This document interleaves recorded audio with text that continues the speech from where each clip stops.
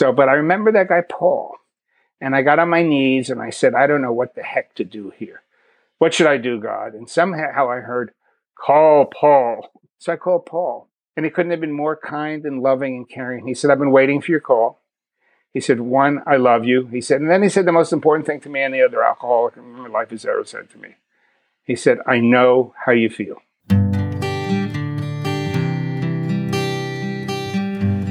Well, hello, friends of Bill W. and other friends. You have landed on Sober Speak. My name is John M.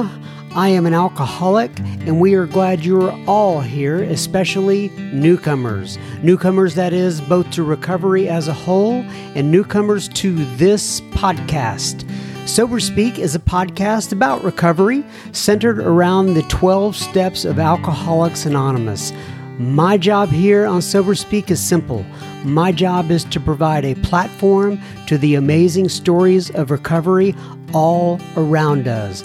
Consider Sober Speak, if you will, your meeting between meetings. Please remember, we do not speak for AA or any 12-step community. We represent only ourselves. We are here to share our experience, strength, and hope with those who wish to come along for the ride. Take what you want and leave the rest at the curb for the trash man to pick up. Howdy, howdy. From Studio AA, deep in the heart of Texas, that thar was the voice of Mr. Rick R. that you heard at the beginning of this here episode number 250. And you are going to hear so much more from him in just a moment. But first things first, this episode is brought to you by Dave and Annabelle. What, may you ask, did Dave and Annabelle do? Well, they went to our website, soberspeak.com. They clicked on the little yellow donate tab, and they made a contribution. Thank you so much, Dave and Annabelle. This episode number 250 is coming right out to you'ns. Now, you may have noticed that when I did that brief introduction there, I usually stay from Studio A, deep in the heart of Texas. But my friend Ernie, who I saw at a meeting recently, came up to me and said, you should say Studio AA. And I liked that. That made so much sense. So shout out to you, Mr. Ernie. Thank you so much for your suggestion. I really do appreciate it, even though you're very mean to me sometimes.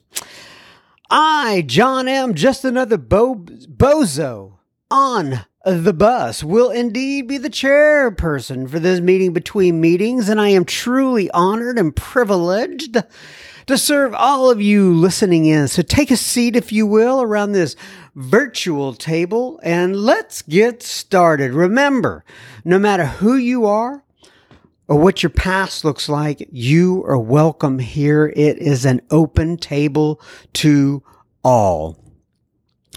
All right, so what do we got here? I wanted to read this. This is from Mr. Jason. He posted this in the Super Secret Facebook group, and he says, this is something that he posted and Jason posts on a very consistent basis in the Super Secret Facebook group. He says in there, this is from the 12 and 12. It's on page 75, and it just caught my attention. And it says, in every case, pain had been the price of admission into a new life.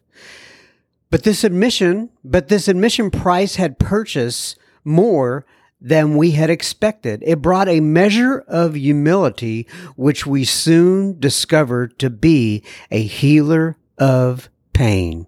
And once again, that's from the 12 and 12, page 75. I'll read that again. In every case, pain had been the price of admission into a new life. But this admission price had purchased more than we expected. It had brought a measure of humility, which we soon discovered to be a healer of pain. The 12 and 12, page 75. Thanks for posting that in there, Jason. I appreciate it. All right, now on to Mr. Rick R., the featured guest of the week. So Rick R. is... Sorry, I have to get something here. My apologies. That's just trust me. It's been complicated getting ready for this. I won't bore you with all the minutia. Rick R. This one is entitled, I Know How You Feel. Rick has been sober since December 7th of 1982. Yes, that's almost 40 years. And by the way, Rick is also another big contributor in the super secret Facebook group. If you're not in there and you want to know how to get in, go to your Facebook application, search for Sober Speak Secret Group and ask for admission, and we will get you in there. Anyway, Rick is in there all the time, posting some really good stuff. Anyway, we discuss Rick's recent health battles, his time as an agent in Hollywood and in the rock and roll field. Rick was a member of the famed Pacific group of Alcoholics Anonymous in California, and he discusses that time in that group. We also talk about meditation, forgiveness, Chuck Chamberlain, and much more. By the way, Rick is not a recent transplant, but he is a transplant from the state of California. And anyway, while I'm talking about that, I'm thinking about how many Californians we've had come to the great state of Texas recently. We've had quite a few. We have had I don't know, what would you call it? A buku. That's a weird word, isn't it? Buku. We've had a buku of Californians move to the state of Texas, and they're still coming. Anyway, I'm kind of stuck on that word buku and what that means and what it doesn't mean. And anyway, and it also makes me think of, I'm sorry, I am really going off on a tangent here, but nonetheless, there was that Saturday Night Live skit. It was called, if you look it up on the internet, I'm sure you can find it. It's called The Californians, and that skit is so funny. Every one of them seem like all of the various characters in The Californians. They have bleach blonde hair. Very tan skin, and they all have kind of a Californian accent. Like one of the major characters in it, if I remember, his name was Stuart, and they all call him Stuart. And they keep saying his name over and over, and they're all looking in the mirror on a very consistent basis, and they all talk about the various freeways and roads, and they say, Stuart, take the 5 down to the Monticello Avenue, and then get on the 64 till you get to the 405, and they put "the" in front of every single street that they talk about. Anyway, you may want to look it up on the internet. You may not, but for me, it was hilarious.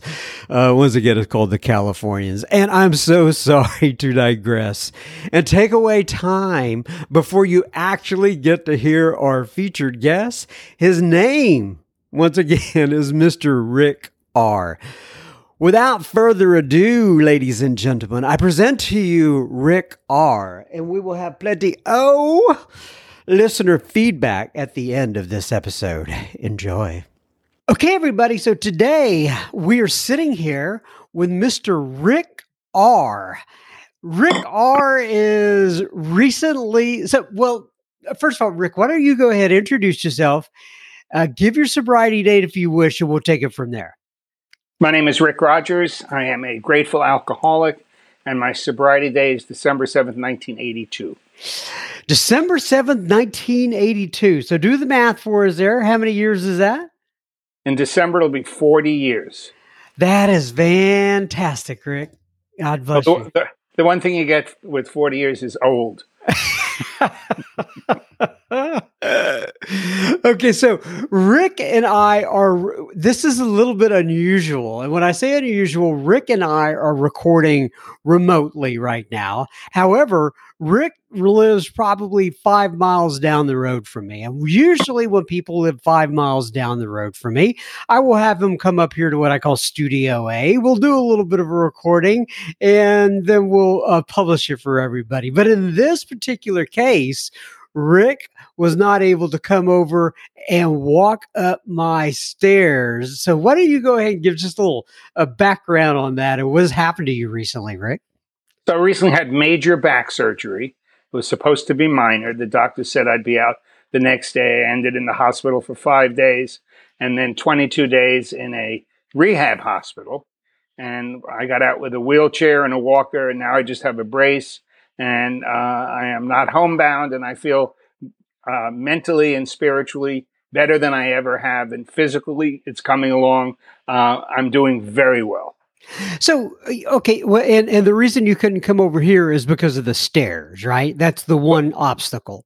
Well, I only do 12 steps, and you have 20. Right. Right. Yeah, it was kind of funny. He said, I don't know if I could come over. I can't do stairs. And then this was like 2 or 3 weeks ago. And so I asked him, I said, well, can you get upstairs now? And he said, was like on a text, well, like laugh out loud. How many steps do you have? And I was like, oh, wow, I've never counted them before. Well, I got released from in-home physical therapy on Friday. And the last thing we did was some steps and stuff. So I think I'm going to get cleared on everything this coming week. Okay, so you say where you are doing mentally and spiritually, you're doing better than ever. Explain that to me. What's going on? Well, I think the forced slowdown, if you will, by being in a controlled environment with a lot of people from all over the world that take care of you, it taught me how vulnerable I was and how important God is in my life, not only to help restore me to sanity, but to physical well-being. So I turned it over. I listened to the people there. It was an amazing experience within the rehab facility because a lot of the nurses and doctors and stuff are from all over the world, from Nigeria, from Ghana, from Ethiopia, from Iran. And I'm a talker. So a lot of conversation was about how they got here, what they did, and they were of service to the max. And I so appreciated that. And it was such a turn on for me that I realized that's what my life's all about. That's fantastic, Rick. So tell people and by the way, just for those listening, I've kind of watched from the outside looking in. I know this was a major, major surgery like Rick talked about. And I'm just so glad you're coming along so well. And how do you dovetail Alcoholics Anonymous into that story? Because I've heard you talk about it, but just give me a little backdrop on that as well. Well, within the hospital, it was so bad that they were feeding me morphine and laxatives. And so my bowels were not my own. And I kept saying, I don't want any more drugs, no more drugs. And then when they moved me to the rehab facility, they want to give you pain, muscle relaxants and stuff.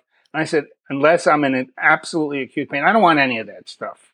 So, I mean, the truth of Alcoholics Anonymous is that I don't drink, I don't use, I don't take anything that affects me from the neck up unless you have to. But how easy it is to get addicted to stuff in a hospital when the doctors don't know anything about our disease. They just keep feeding you pills.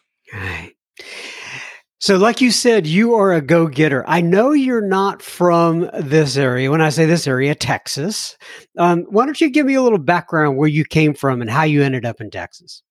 So I was born in New York City, and we moved around a lot. Crazy household. Mother was an alcoholic. She left me with my grandparents. I lived in New York, Long Island, Miami Beach, had several different last names. Ultimately decided, being a liar, cheat, and a thief, I'd go into show business. And ended up going to college in Boston and started to produce the number one radio and television talk show there, which brought me to Los Angeles to work for a major television star. Then I became an agent and I did rock and roll. And then about 15 years ago, our first granddaughter was born in Los Angeles. And my wife wanted to move here. And I was coming here for business at the time because I had transitioned into the digital world in automotive probably 3 times a month. And I had a lot of accounts in the Dallas area and Houston. The company said, why don't we just pay for you to move there? You're there all the time anyway. So that was it. So we moved here and looked around to find similar sober people. It was not easy for me. It was easy for my wife. Wow. So you said it was not easy for you, but it was easy for your wife. Explain that. I came from a very active, aggressive, positive group of Alcoholics Anonymous in Los Angeles. And on the Wednesday night meeting had almost 1,000 people there. Is that the Pacific group? It is. Okay. And my wife is not from the Pacific group, but I had a lot of experience in that community, both non-Pacific group and Pacific group. And instead of looking for the similarities, I responded to the differences. You know, it's like you go to different places, you guys don't know how to do it. Right. And then finally I surrendered. And when I found the Frisco group, it was like a lightning bolt of positive for me. Wow. And so, but you recently just found the Frisco, right? So you've been here for what would you say, 15 years or so, right? 14 plus years. Okay. And so, and you recently found the Frisco group about a year ago. Right. And I can just attest from my perspective, we're so excited to have both you and Diane that attend the Frisco group. And so for those 14 years, did you feel kind of like a little a void? Well, I did. We started out at the Chicago group, which some lovely people there. But it was really basically one meeting a week, which I'm used to in Los Angeles, even though the Pacific group was Wednesday night in LA, but there's 7 to 10 meetings of the same mindset, if you will, in different places, just different names. And so that worked for a while. And then I wanted to expand a little bit. And then we went to Georgetown and met some other really nice people. And then we went to Clean Air North, which actually were there last night. My wife gave lovely Naomi an 8-year chip. And something was missing for me, the positiveness of recovery. I'm not running for office. I left my robe and gavel in Los Angeles, so I'm not here to judge anybody. But when I started to walk into the Frisco group and met people like yourself and other people were sharing from the heart. They were talking about recovery.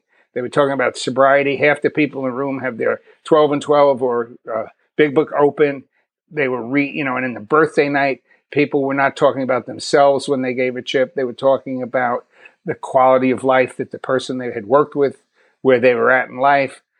It just exploded for me. So I try to go every day at noon, wherever possible. And I feel very blessed today. Okay, so let's talk about your story a little bit. Obviously, there was a lot of stuff that happened before you got to Alcoholics Anonymous. Why don't you give us a thumbnail sketch of what you want us to know about? Obviously, we know a little bit about your background, where you grew up, and stuff like that. But what's kind of like I said, a real thumbnail sketch of your life before getting to Alcoholics Anonymous? I believe that I was born an alcoholic in the sense that I never felt part of. I always had a secret. Something's wrong with me.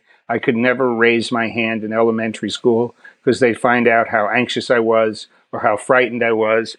Again, we moved around a lot. When I was 10, my mother was taken away in a straitjacket to a recovery place in Connecticut for alcoholics. And I never lived with her again, basically. I lived with my grandparents. And again, I went to Columbia Prep in New York till the 5th grade, Long Island 6th grade, Miami Beach 7th and 8th grade, private school 9th grade in Woodmere, Long Island, and then 10th grade Lawrence High School. And then I started to get in trouble for controlled substances. And so they sent me away to a prep school. And at 15, I went away to this prep school, never went home again. Wow. And so, what were you thinking when you were a teenager? Did you feel left out? Did you feel like angry? What were you feeling during that time? Well, I felt very lonely and very fearful, but the drugs and alcohol took care of that. That was my medicine for a long time. And I started to become the guy that you could go to. I was a purveyor of fine herbs, roots, and medicaments. And this is a long time ago. And it made me feel part of it. But all this moving around, all the craziness. I went to my freshman year in college. I went to a school called Bard College, which is an elite liberal arts school up in Annandale on the Hudson, New York. And I went there as an acting major and to have sex with women.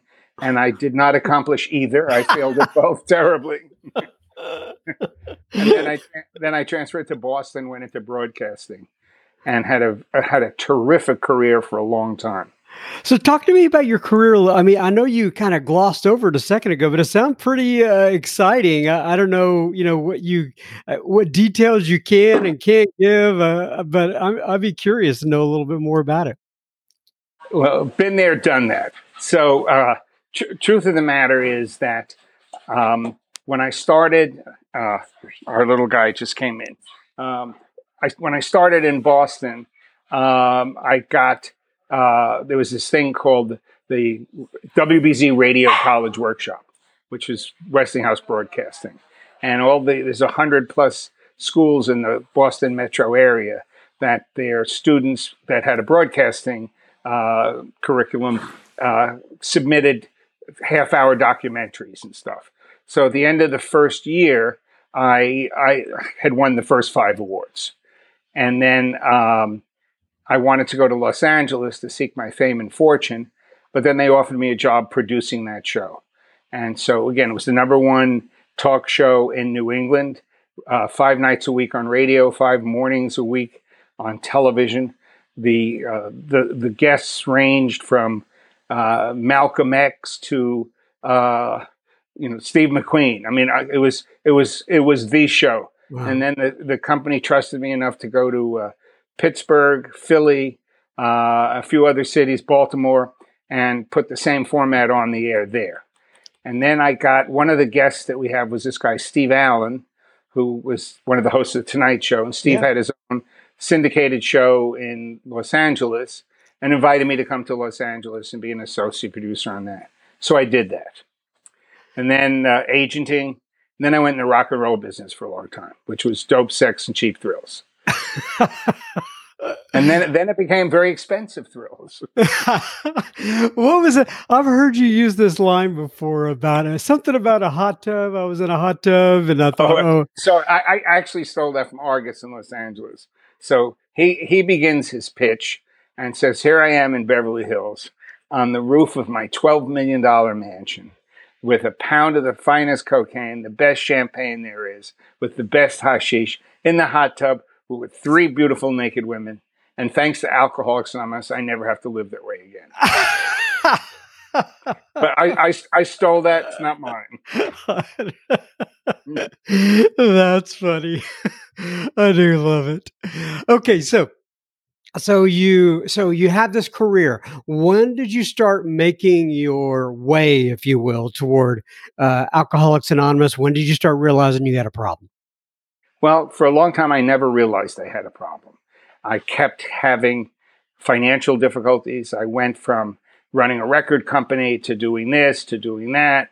I was global vice president of a music publishing company for one of the 3 or 4 major studios in the world. And it got worse and worse and worse. Freebase cocaine was a part of my story. I identify as an alcoholic because within the program of Alcoholics Anonymous and everything that I've ever learned or done, that's what my recovery is. But it got worse and worse and worse. So it was time for me to leave the film studio.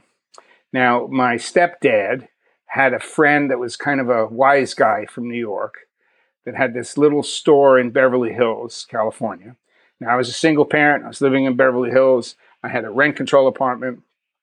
My son came to live with me. Uh, Ultimately, he couldn't live with me anymore because of my behavior. But this guy, Chick, saved my life. In the window of his little restaurant, hot dog store in Beverly Hills, he had a little push cart. And so we had licenses to sell hot dogs on the streets in Beverly Hills. So this drug addict alcoholic became the Beverly Hills hot dog man. And I worked 7 days a week. I was on Rodeo Drive on Saturday in front of a bank because they were closed. I did parades. I did the Little League games, and the celebrities that came by the hot dog cart were superstar names. And I made a living, but I was miserable. And then this very attractive blonde lady came by the cart one day, and she said, I'm in AA. You smell like alcohol. I said, no, it's the sauerkraut. But then this other guy named Paul, may he rest in peace. I was kind of a crazy person on the streets, and he was kind of attracted to me, and just watched my crazy behavior. And we started to talk a lot. And he had told me that he was in Alcoholics Anonymous for a period of time. And if I ever felt that I had a need to do that, then when I found out that the blonde girl was in Alcoholics Anonymous, he said, come on, I'll take you. I'll show you where she goes. So I went in there and I heard people were talking about their feelings, and it scared the shit out of me. Pardon my language. I hope I can use that word. No, you're fine. And then AA is not for me. You people, my feelings were hot, cold, hungry, tired. That's it. And so that being said, it took about 2.5 years. My concept was the $125 hot dog. And I almost got arrested for that hot dog. Obviously, that was a gram of Coke and a hot dog. And it was an extraordinary time for me. Bottoming a day at a time. I went bankrupt. I had the IRS looking for me. The bank wanted to, I couldn't understand why the bank wanted to talk to me. I had checks, the lights were on, but there was no money in the account. And just a series of quote unquote bad breaks and misunderstanding, to quote Clancy. And then on Monday, December 6, 1982, which had just come away from Thanksgiving the week before that, my son on Thanksgiving came with his mom and said, we can't live there anymore. He's moving back with his mom in the San Fernando Valley. So that being said, that was my bottom for the next week. It was insanity. My son's birthday is December 2nd. I took him and 4 of his friends to Magic Mountain up in Valencia. I promised myself I wouldn't drink or use anymore. I was up for 5 days before that. I didn't have any money. A friend from the store that I had the hot dog cart in front of lent me his credit card so I could rent a car. And I had all these kids from Beverly Hills. I had to stop at McDonald's that morning with vodka and get orange juice and go in the bathroom just to take these. I could have killed these kids. So on Monday, December 6th, you get stuff in the mail. Whiten your teeth, fix your garage door, maids coming, buy a vacuum, whatever, the mailer, right? So I'm living in alcoholic filth. The place is disgusting. I'm not doing any laundry.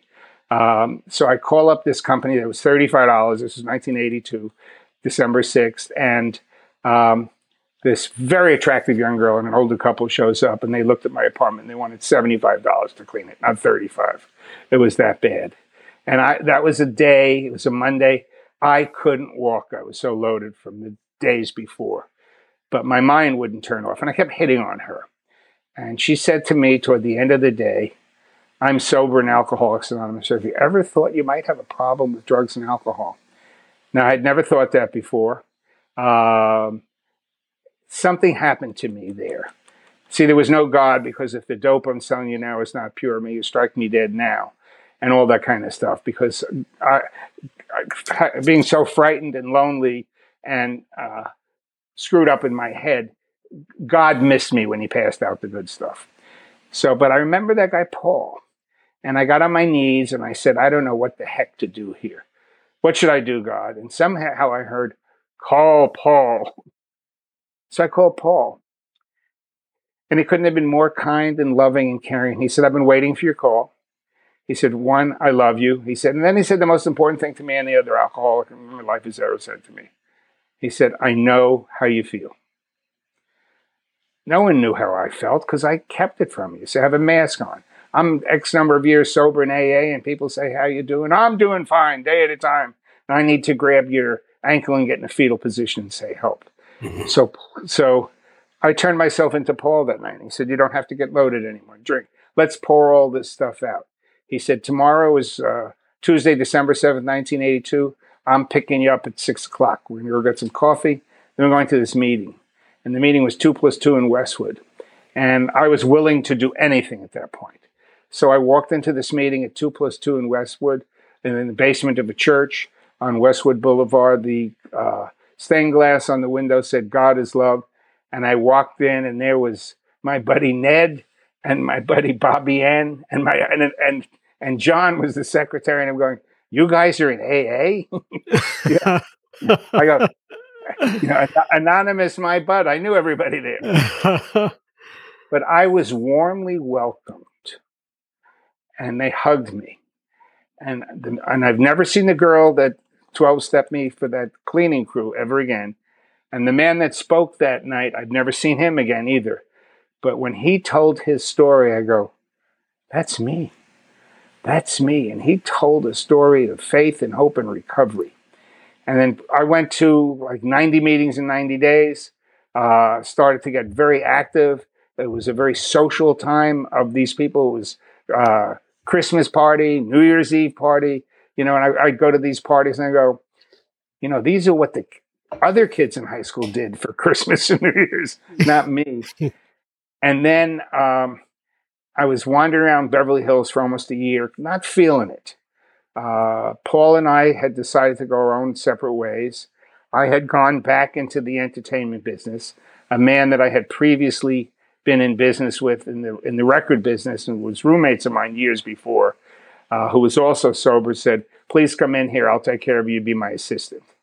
And we made we made rock and roll records. We're a superstar female artist who's still a superstar.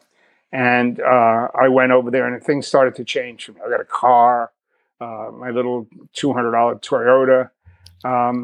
And then I went to hear this man Clancy speak at one of the meetings. And they would make fun of the Pacific Group where I was. So I was in Beverly Hills. So I was comparing your Ferrari and your Mercedes and your superstar status in the entertainment business with I'm the secretary. And I used to sell hot dogs, and I felt like a piece of crap. And then all of a sudden, Clancy didn't speak, but this 7-foot-tall man spoke, and his name was Ed, Big Ed, Reverend Ed Mutum. And he rocked my socks when he spoke. So I kept going back there, trying to find him. I finally got his phone number, and he said, I'm speaking in Long Beach. Meet me here at 6:30 tonight. And in the car, he asked me to be my sponsor, and my life changed right at that moment. I became a very active member of the Pacific Group.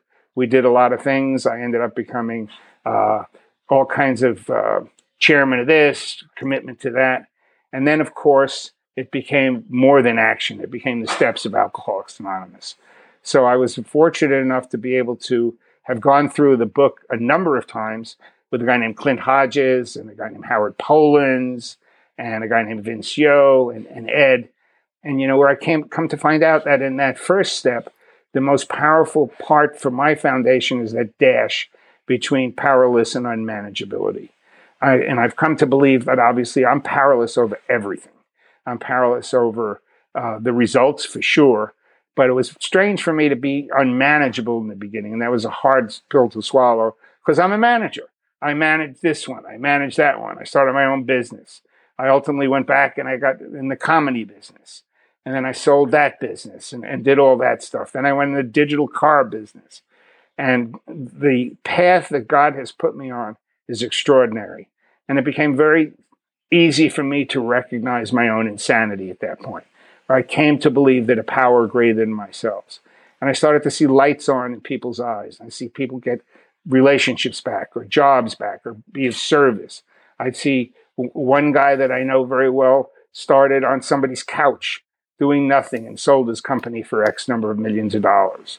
I mean, through no fault of his own. He would say from the podium, I'm afraid to go to work. Every day that I come in, they're going to find out who I really am. Right. But then those steps, and then, so as I started to feel God in the room, which I did the first call that I made to Paul, yes, I know how you feel. And then that first meeting, we're glad you're here. It was easy for me to turn my life and my will over to the care of God as I understood him. My concept has changed over the years. I've done a number of fourth steps. So in going through the columns of those fourth steps, I have no secrets today. Okay, I have been able to disclose and discard my grosser handicaps in all of them. And then I did a fifth step with Howard at the Self-Realization Fellowship. I did one with Clint. I've done I try to do that fairly frequently every couple of years, because what I am today is not who I was 3 or 4 years ago. And stuff comes up. I was a seeker for meditation. That's right. We're not on camera, Diane. My wife just walked by. And I'll tell you about Hi, Diane.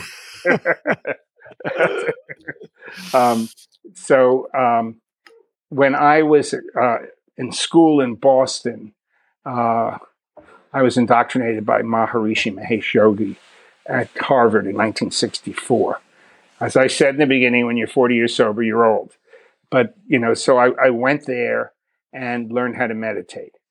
I was not as fluid with it based on you smoke dope, you drink a lot of alcohol. It doesn't really work well with meditation. Mm-hmm. But many years later, after I got sober, the man that was with Maharishi then was in Santa Monica, California. And I called him up, and we redid a mantra check. So I've been able to use that, but I've changed to more thy will, not mine, more all 12 stuff than a mantra from Maharishi. So as I did that fifth step, there was people would say to me, me too, me too, me too. And I didn't feel alone. I'm one of those guys that had that amazing experience. Some of 6 and 7 has been somewhat of a challenge in the sense that one of my grosser defects in the past has been lust. God, can you remove that? Can you remove that? And then I get a message from God in meditation. I already did. You need to let it go. So now I understand the power of God in that regard. And I'm not one that says, quote unquote, I work 6 and 7. They told me in the beginning, here are the steps we took, which suggested. They told me in your case, they are not suggested. Mm. They are mandatory. But we will see 6 and 7. And then the 8th step became a miracle for me in some areas. I made that list. There were people, institutions, principles, banks, people that I screwed over, relationships, my parents. So I was able to, now my biological father I hardly knew. And here's a miracle of this 8th and 9th step. When I was a kid, I wasn't allowed to see him. My mother hated him. She was this alcoholic woman. When I'm in my 20s and I'm working in the rock and roll business, I'm in an office in New York City, I found him and I called him up. And then he called me up. We had different last names, another story for another time. So all that being said, my secretary said, there's a man named blah, blah on the phone. He said, it's your father. I never called him back. So in that 8th and 9th step and in prayer and meditation, I took responsibility instead of blaming somebody else. What was my role in it? What could I have done differently? And then I'm doing some training in a digital world on Long Island in a car dealership some years later, and a lightning bolt came up. He's dead. He's buried here. The car dealership was 2 miles from the cemetery. I was able to go to that cemetery and sit there for an hour and talk to him and ask for his forgiveness. And one of the most important things through these steps, and then, please forgive me, is how do you forgive yourself? So that's been the spiritual awakening for me. So as I do my 10th step, I review it at night. I don't write it down. But, I used to cut people off driving or screw you or all that kind of stuff. I want to live happy, joyous, and free today. I want to be cash register honest. I don't want to judge you. I don't want to criticize you. I don't want to talk behind your back. I may not like some of the people, and that's based on I may see some stuff about myself that I see in them. But in this world, under God's green skies, which I call green because it's all about that, I would do anything in the world for another alcoholic if called upon. And as I got to that 10 step, I continue to do that. When I'm wrong, I admitted it. My wife and I. So I met Diane in Alcoholics Anonymous, my third marriage. My wife's going to be 42 years sober, December 6th. I'm her newcomer. So I was,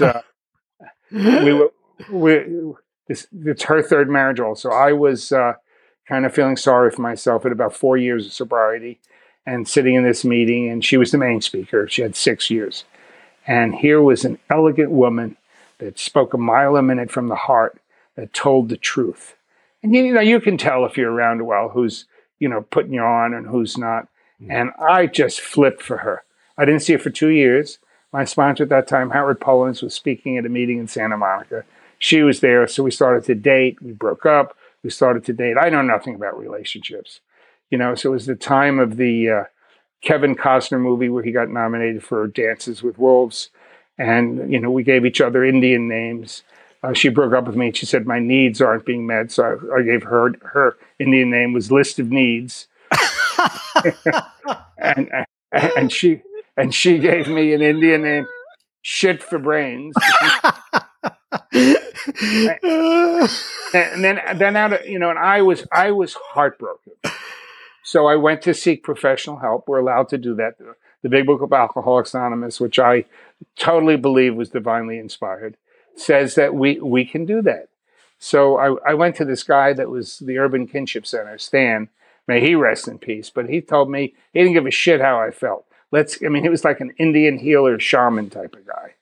And then all of a sudden, out of nowhere, I get a call from her daughter that it's her mom's birthday. Would I like to come? And one thing led to the other. In February next year, we'll be married 30 years. That's fantastic. So we share. I have 6 grandkids.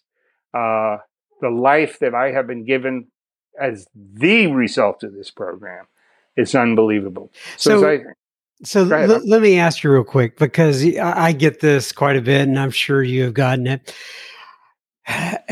First of all, relationships are generally speaking like flies on a screen door. Those on the inside want out, and those on the outside want in. And, I've been married to my wife now for 20 plus years. You've been married 30 plus years. And I always have people asking me, should I date somebody in the program? Should I date somebody outside of the program? Does it matter? What are your thoughts on that, Rick? I'm not a marriage counselor. I understand. So at the end of the day, I truly believe that God will show you what the right situation is. I don't have that experience today. I dated a lot of people not in the program before Diane and I got together. I would prefer not to be with somebody that drank heavily. Diane has had the same sponsor all the way through. I've had a sponsor for 30 years, whatever, same guy. My previous sponsors, they've all died. Vince died, and Clint died, and Howard died, and Paul died. So I don't run around the house and run out the door. So we've both had some health issues. My job is to be of service, period. And sobriety begins at home. Diane's the best thing that ever happened to me. She's amazing. And I watch her sponsor a bunch of people, both in California. She's got a lady in New York. She's got a lady in Seattle. She's got somebody in New Orleans. I mean, it's great. And so in terms of relationship advice, I'm not your guy. But I have one guy that I sponsor that's having a very tough time in a relationship based on his own behavior. But we need to look at his behavior. What do you want? We need to write about it. We need to see where the root cause of all that's coming from. Relationships are not easy, no matter what.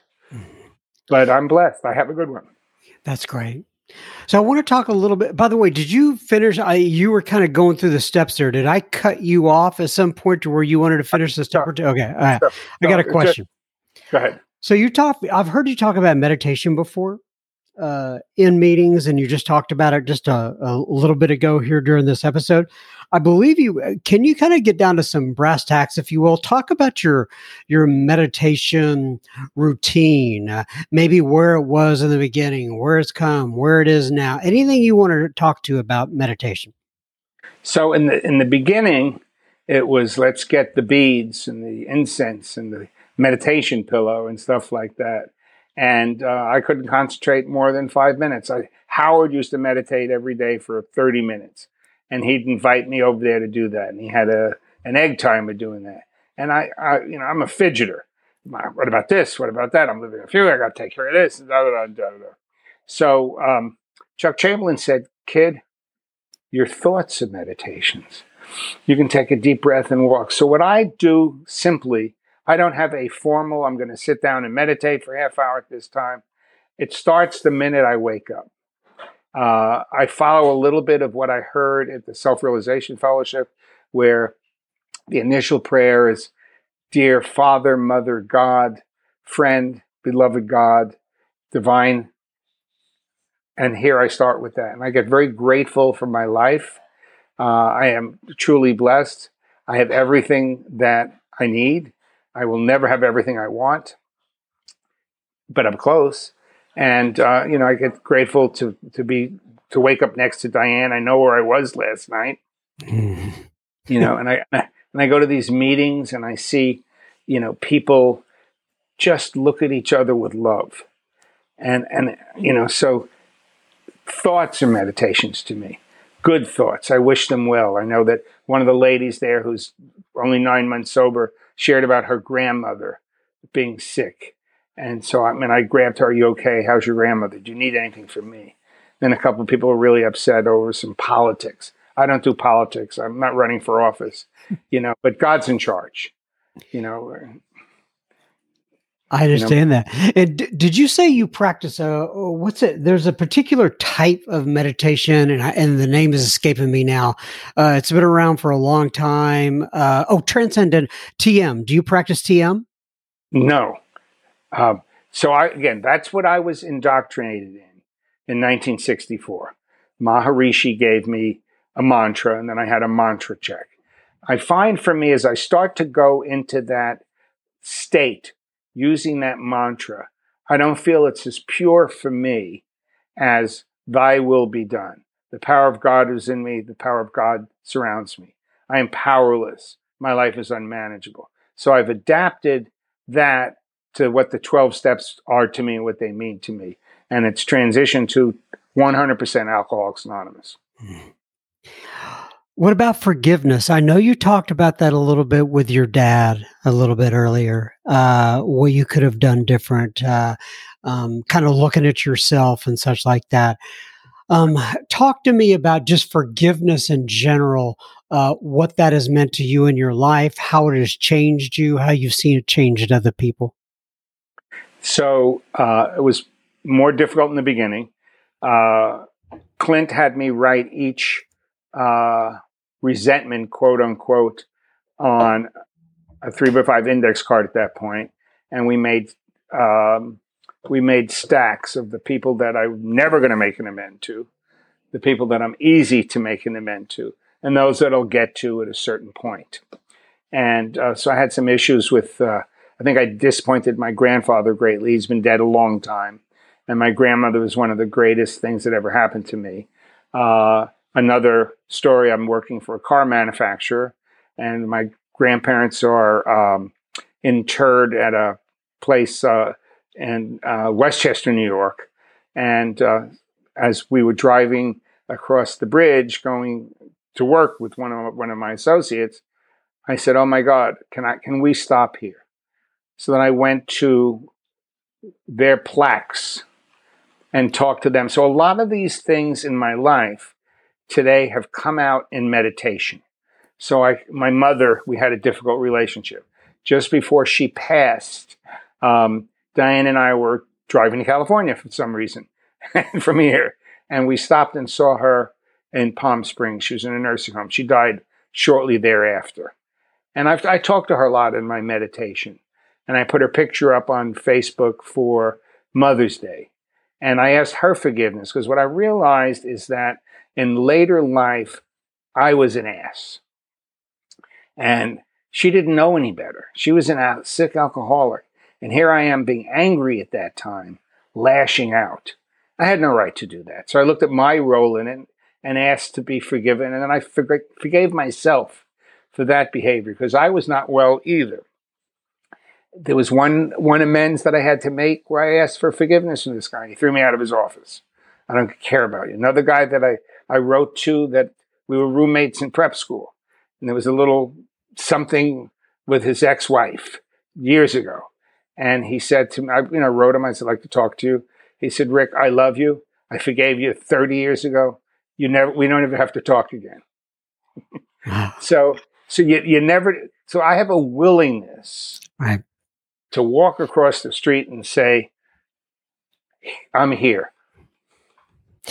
What about Chuck C? I wanted to talk to him about him a little. I hear you talk about Chuck C a lot, and for those who don't know, is Chuck Chamberlain. He was one of the bastions. Is that the word of Alcoholics Anonymous? He was just really a great guy. And what do you take from him? What do you think about him now? What did you learn from him? So a couple of things. My sponsor's name is Bob Regan, who's 55 plus years sober. Who Chuck was his sponsor for the first 20 years. And then a bunch of guys that were at that Palo Mesa retreat, which became a New Pair of Glasses. Yeah. So Chuck was called the Water Walker back then. And I got to talk to him just a very little bit in the last moments of his life, if you will. He was in a wheelchair most of the time, and he had oxygen and stuff. But he'd come and give Clancy his cake every year on October 31st. And so I started to listen to his talks and very much of his mindset. There's a guy named John Ackerling that was there who speaks a lot, and a guy named Lynn Wilder, and some of those people that came out of that Orange County deal. And so his example of acceptance and talked about, when he talks about God, it's conscious contact with, not conscious separation from. Those words resonate tremendously. He had a son who was gay, who was an actor, Richard Chamberlain, and to come to accept that 50 years ago, and love his son and not judge him for that after a while was a miracle. And his wife, Elsa, was one of the main Al-Anons out there as well. So, there are people around the world that I admire for their example, whether it's starting with Bill or Bob or people like that. Okay, so you are speaking to folks in all four corners of the world. Is there anything that you haven't said that you want to leave the audience with in terms of your experience, strength, and hope where Alcoholics Anonymous, the 12 steps, your life is concerned? So I believe that I live part of a three-legged stool, unity, service, recovery, body, mind, spirit, steps, traditions, concepts. I can tell you that it was the greatest thing that's ever happened to me every day today still. Drinking and using has not been an option for me. Howard used to say being 20 feet underwater, breathing is not an option. What I was told in the beginning that you don't have to do this alone. Things will get better. Things will get different, but you never have to be alone. And for me, who was one of the loneliest, frightened people in the world, to come here today and feel so blessed and so grateful and so abundant with God's love in my life. If you had asked me this 25 years ago, I'd say it's impossible. I love it, Rick. So I'm glad we finally got together. I know we were kind of working around your health there for a while, like we talked about in the beginning. And this has been really cool to make this all happen. And I so much appreciate you coming in here to spend some time with me today. Well, let me send my love, my respect. It's a privilege to share this with you. And I love you, and you're a great guy. And thank you for allowing me this. This is very special. Love back at you. I am going to read real quickly from page 164 of the Big Book. It says, abandon yourself to God as you understand God. Excuse me. Admit your faults to him and to your fellows. Clear away the wreckage of your past. Give freely of what you find and join us. We shall be with you in the fellowship of the Spirit, and you will surely meet some of us, like me and Rick, as you trudge the road of happy destiny. May God bless you and keep you until then. Once again, Rick, thanks. Thank you. Thank you one more time, Mr. Rick. That was bukus of fun. So I've been able to use the word bukus like 3 times in one day now. Nonetheless, we do not want you sharing your gossip, but we would love for you to share that episode with another friend or a family member. You know what? It may be just what they need today. Now, on to a little bit of a listener feedback. And the first feedback comes in from Terry. And Terry says, hey, John, I just wanted to say thank you for your service. I have just reached my 6-month mark, and I have been here before. I remain afraid of relapsing, and isolation still is hard for me. There are times when I have no choice but to be at home alone. At these times, it helps tremendously to be able to say, Alexa, play the Sober Speak podcast. I'm so glad. But by the way, that if you're out there and you're wondering if that works with Alexa, it does. I've tried it before. She says it is invaluable to me. Isolation no longer means look for a way to escape my loneliness. It now means turn on some John M. You fill that loneliness hole for me. Thank you for your service. Oh, God bless you, Terry. God bless you, and I am so glad you are on the right path. And for what it's worth, I was in and out for 3 whole years. I'd get 6 months, I'd get 3 months, I'd get a little longer, I'd get a week, I'd get whatever. And I must have had 10 or 12 different Desire chips that I threw in the trash drunk one night. So I know where you are, and I'm so glad you've gotten back up on that horse and are riding it again. All right, now, and thanks for writing in, Terry. All right, so now we're going to play a little voicemail here. Excuse me. Am I going through puberty? I don't think so. It'd be tough for me to go through puberty, but who knows? But nonetheless, I am, you know what? This COVID, I'm like on... Oh gosh, I just finished 7 weeks of COVID, and it has remained. It has hung on. Most of it I am over with. You wouldn't know if I'm looking at me, just kind of walking around and hearing me talking stuff like that. But I'm still not completely over it. It has been quite a little battle, and once again, I know I'm not the only one going through this out there. But if you're out there and you are still going through, I guess what they call long COVID, God bless you. I feel your pain. The fatigue gets me more than anything. But anyway, my apologies for digressing. We are going to play a little voicemail here from Les. Hey, John, my name is Les. I'm from Kitchener, Ontario, Canada, and I just celebrated 29 years clean and sober on July 10th. And I would love to be added to your Sober Speak page or wherever it is to talk with other alcoholics. I listen to your podcast almost every day when I'm cleaning or cooking or whatever. Keep up the good work, brother. You're doing a great job. God bless. Anyway, Kitchener, Ontario, Canada. Thanks, buddy. Have a good day. Thank you, Les, for that voicemail. I really appreciate it. All the way from Canada. It's amazing how technology works nowadays. Les can leave a voicemail from Canada, and we can just we pick it up here and can play it back on a podcast. I'm still amazed by this stuff. I probably will be till the day I die. But anyway, thanks for leaving that voicemail, Les. We do appreciate it. Now, a little bit of more listener feedback. Emma DMs on the Insta. And she says, "Hi, John. I really enjoy the podcast. I'm coming up on my 3 months and working on step 4 with my sponsor." Excuse me.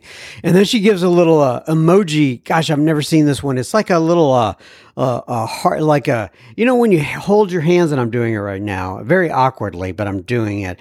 When you hold your hands and you make a little heart emoji with your hands, it's one of those. But anyway, she says, "I listen to the podcast when I walk my dog, and it has really helped me, especially when I can't get to a meeting right away." That's great, Emma. Well, if you're walking your dog right now, reach down, pet your little dog. Yeah, it could be a big dog. I don't know how big the dog is. Pet the dog and say, "John M. from Sober Speak says hello." And I'm glad that we have been able to be part of your journey. Keep me posted, Emma. That's fantastic. Matthew writes in on Facebook, and he says, "Hey, John, I live in Oklahoma. I have a family in Brenham, Texas." By the way, just so you know, he wrote this like 3 months ago, and I had to go back and forth with him and say, I don't always check my DMs on Facebook. It's a long story, but if you really need to, if you want to get in touch with me, just write to John, JOHN, at soberspeak.com. That is the easiest way. And I also do check the DMs on Instagram, but I don't know why, but the ones from Facebook just kind of fall through the cracks. But nonetheless, he says, I have a family and I live in Brenham, Texas. Isn't your home group in Frisco, Texas? What's the name of it? I'd like to stop in and see you guys sometime if my travel allows me it. And then, so I wrote him back, and I basically told him I basically attend two primary groups, and you may see about half of the guests on Sober Speak too if you come to the meeting.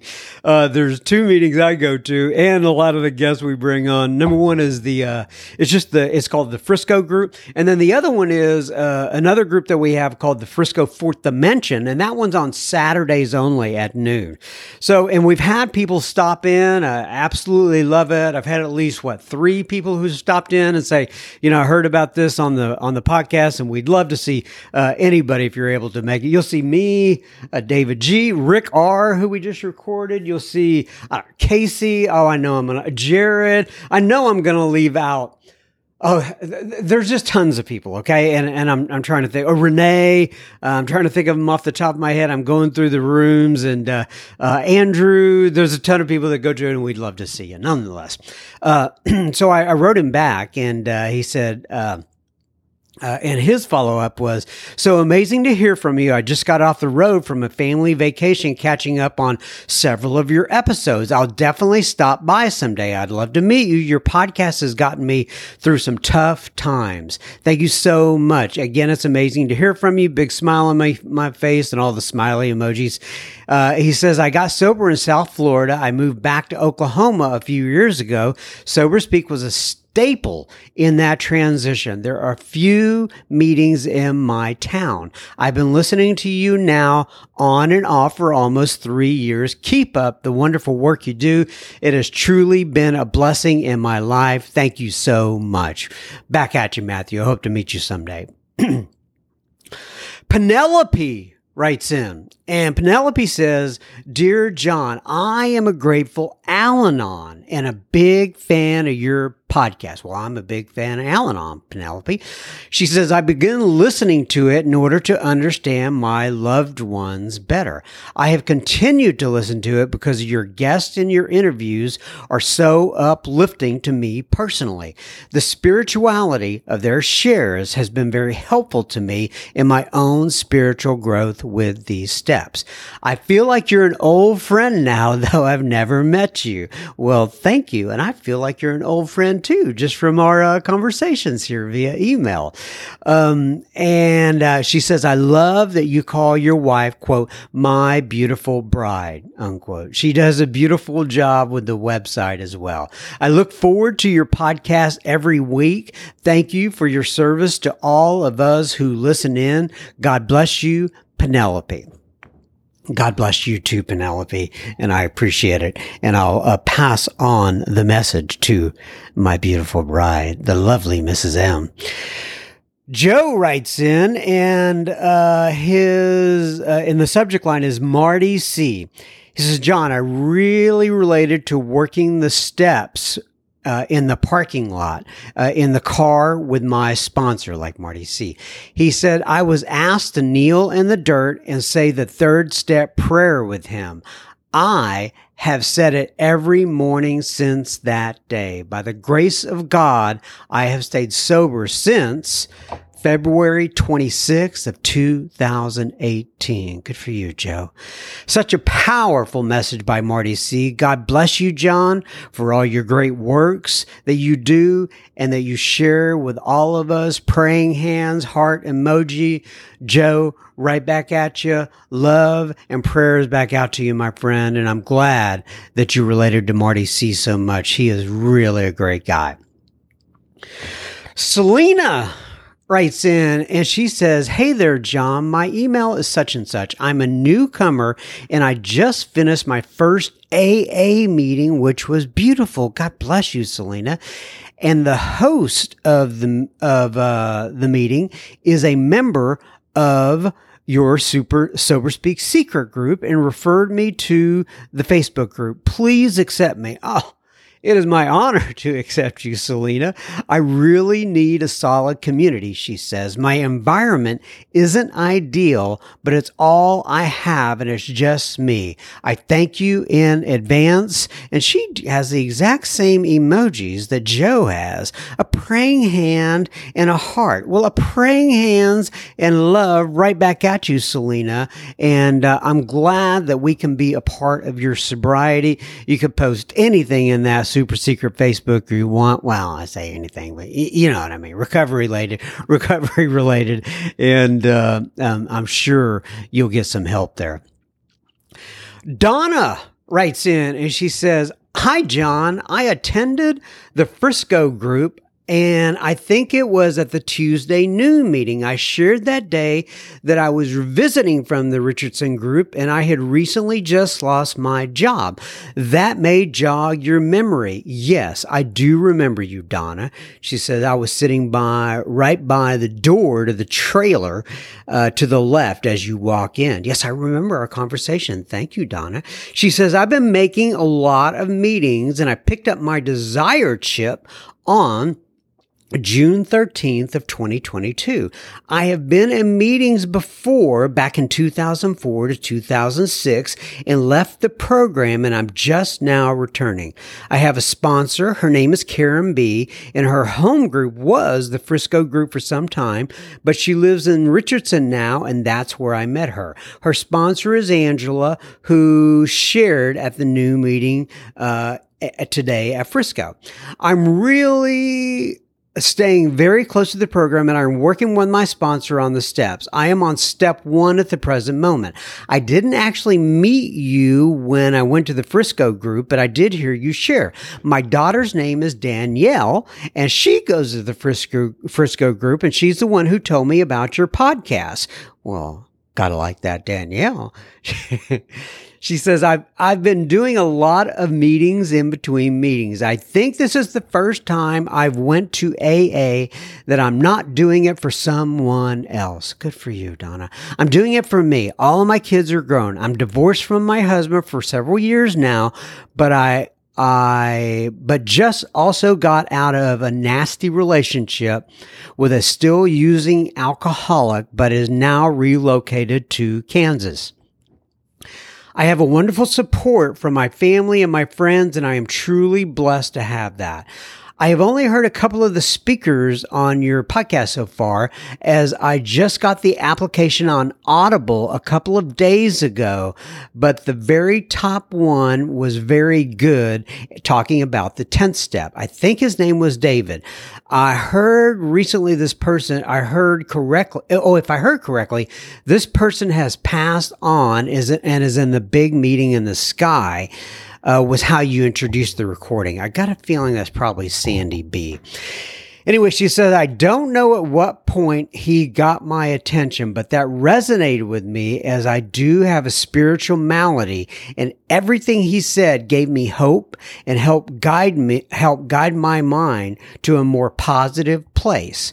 The prejudice I had going into that podcast was mind-boggling as I was thinking to myself, why am I listening to a speaker on the 10th step when I am only on the first step?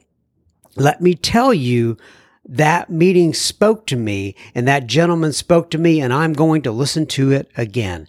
Thank you so much for this opportunity to be able to listen to your speakers and always have a meeting between meetings. Look forward to many more, and I hope to shake your hand next time I see you at the Frisco group, and I plan to visit more often, Donna. Well, Donna, I'll look forward to shaking your hand and giving you a hug as well. God bless you. Francine writes in, and Francine says, good morning, John. Well, she probably wasn't yelling it like that. But anyway, she says, I currently reside in Southern California. I'm 42 years sober, and I've been active in some form of service wherever I have lived for most of my recovery. I also believe that my behavior is the true indicator of my recovery, that working the steps is more about what I do rather than what I say I do. I found SoberSpeak through a friend who you interviewed and then shared the site with me. Oh, I wonder who that is. Anyway, she asked if I knew about the site, and I said no. You're in Southern California, so I don't know. Could be several people. Anyway, she says, I have known many of your speakers for years. In AA, we have many wonderful speakers with compelling stories of recovery. We are gifted. Francine W. That's right, Francine. We are gifted. You ever heard that thing about how, you hear in the rooms though, about how smart alcoholics are, but in the rooms is pretty much the only place you hear that. You don't hear it in Al-Anon rooms, that's for sure. Anyway, Annabelle writes in and she says, hi, John M. I've been listening to your podcast for the past 6 months, multiple times a week. A little about me, John. My sobriety date is January 1st of 2006. Oh, I love that. 1/1/2006. She says, I'm super grateful to have been sober for the last 16 years plus because AA has given me a life where I am a mom, a wife, a full-time employee, and I don't get to as many meetings as I wish I did. As I wish I could, I think. Anyway, some weeks it's just one, sometimes two. It's not enough to stay treated and spiritually fit. Supplementing with SoberSpeak has been the key to maintaining that daily reprieve of not just drinking, but being emotionally sober. So thank you. I just listened to Amy D's episode and it touched my heart beyond anything I've heard in recent months. What she said about divine intervention being a product of all the prayers of others and the moments of silence reminded me of the power of prayer and of God as I understand the concept. My little family is walking through some difficult things. I have a 6-year-old daughter with special needs, and her journey has been full of gifts and love and also challenges. Amy reminded me that God was able to get me sober and bring me a life I never could have imagined and is with me now too. I know you sometimes put people in touch with speakers. If that's something Amy is willing to have happen, I would love to message her personally and let her know how her story has touched me. COVID has been very hard on AA in this little mountain town I live in. Your podcast has been irreplaceable for me. Also, never stop talking at the beginning and end. Okay. I always love it when you read the messages from crabby people that say you should talk less. They remind me to mind my own business, and that I love that you keep on trucking. Thanks for all you do, Annabelle.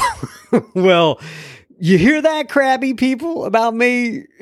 Just stay in your own lane. Stay in your own lane, bro. Thank you. And as you know, Annabelle, I got you in touch with Amy, and I hope you all can continue the conversation, and I will get out of the middle.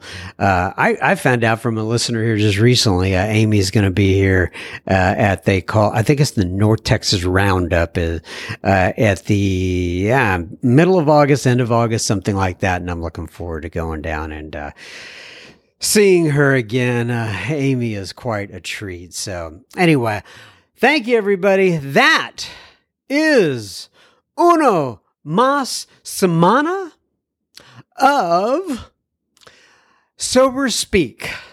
I wonder how you say sober speak in Spanish. Anyway, uno más semana of El Sober de la Speak. How's that? Probably not. I doubt it. I doubt it very seriously, right? I'm just making up stuff. But I'm trying to keep my bilingual skills sharp, if you will, sharp as a tack. Because, it's kind of you use it or you lose it, folks. Anyway, that's another week of Sober Speak. I take this 1 week at a time.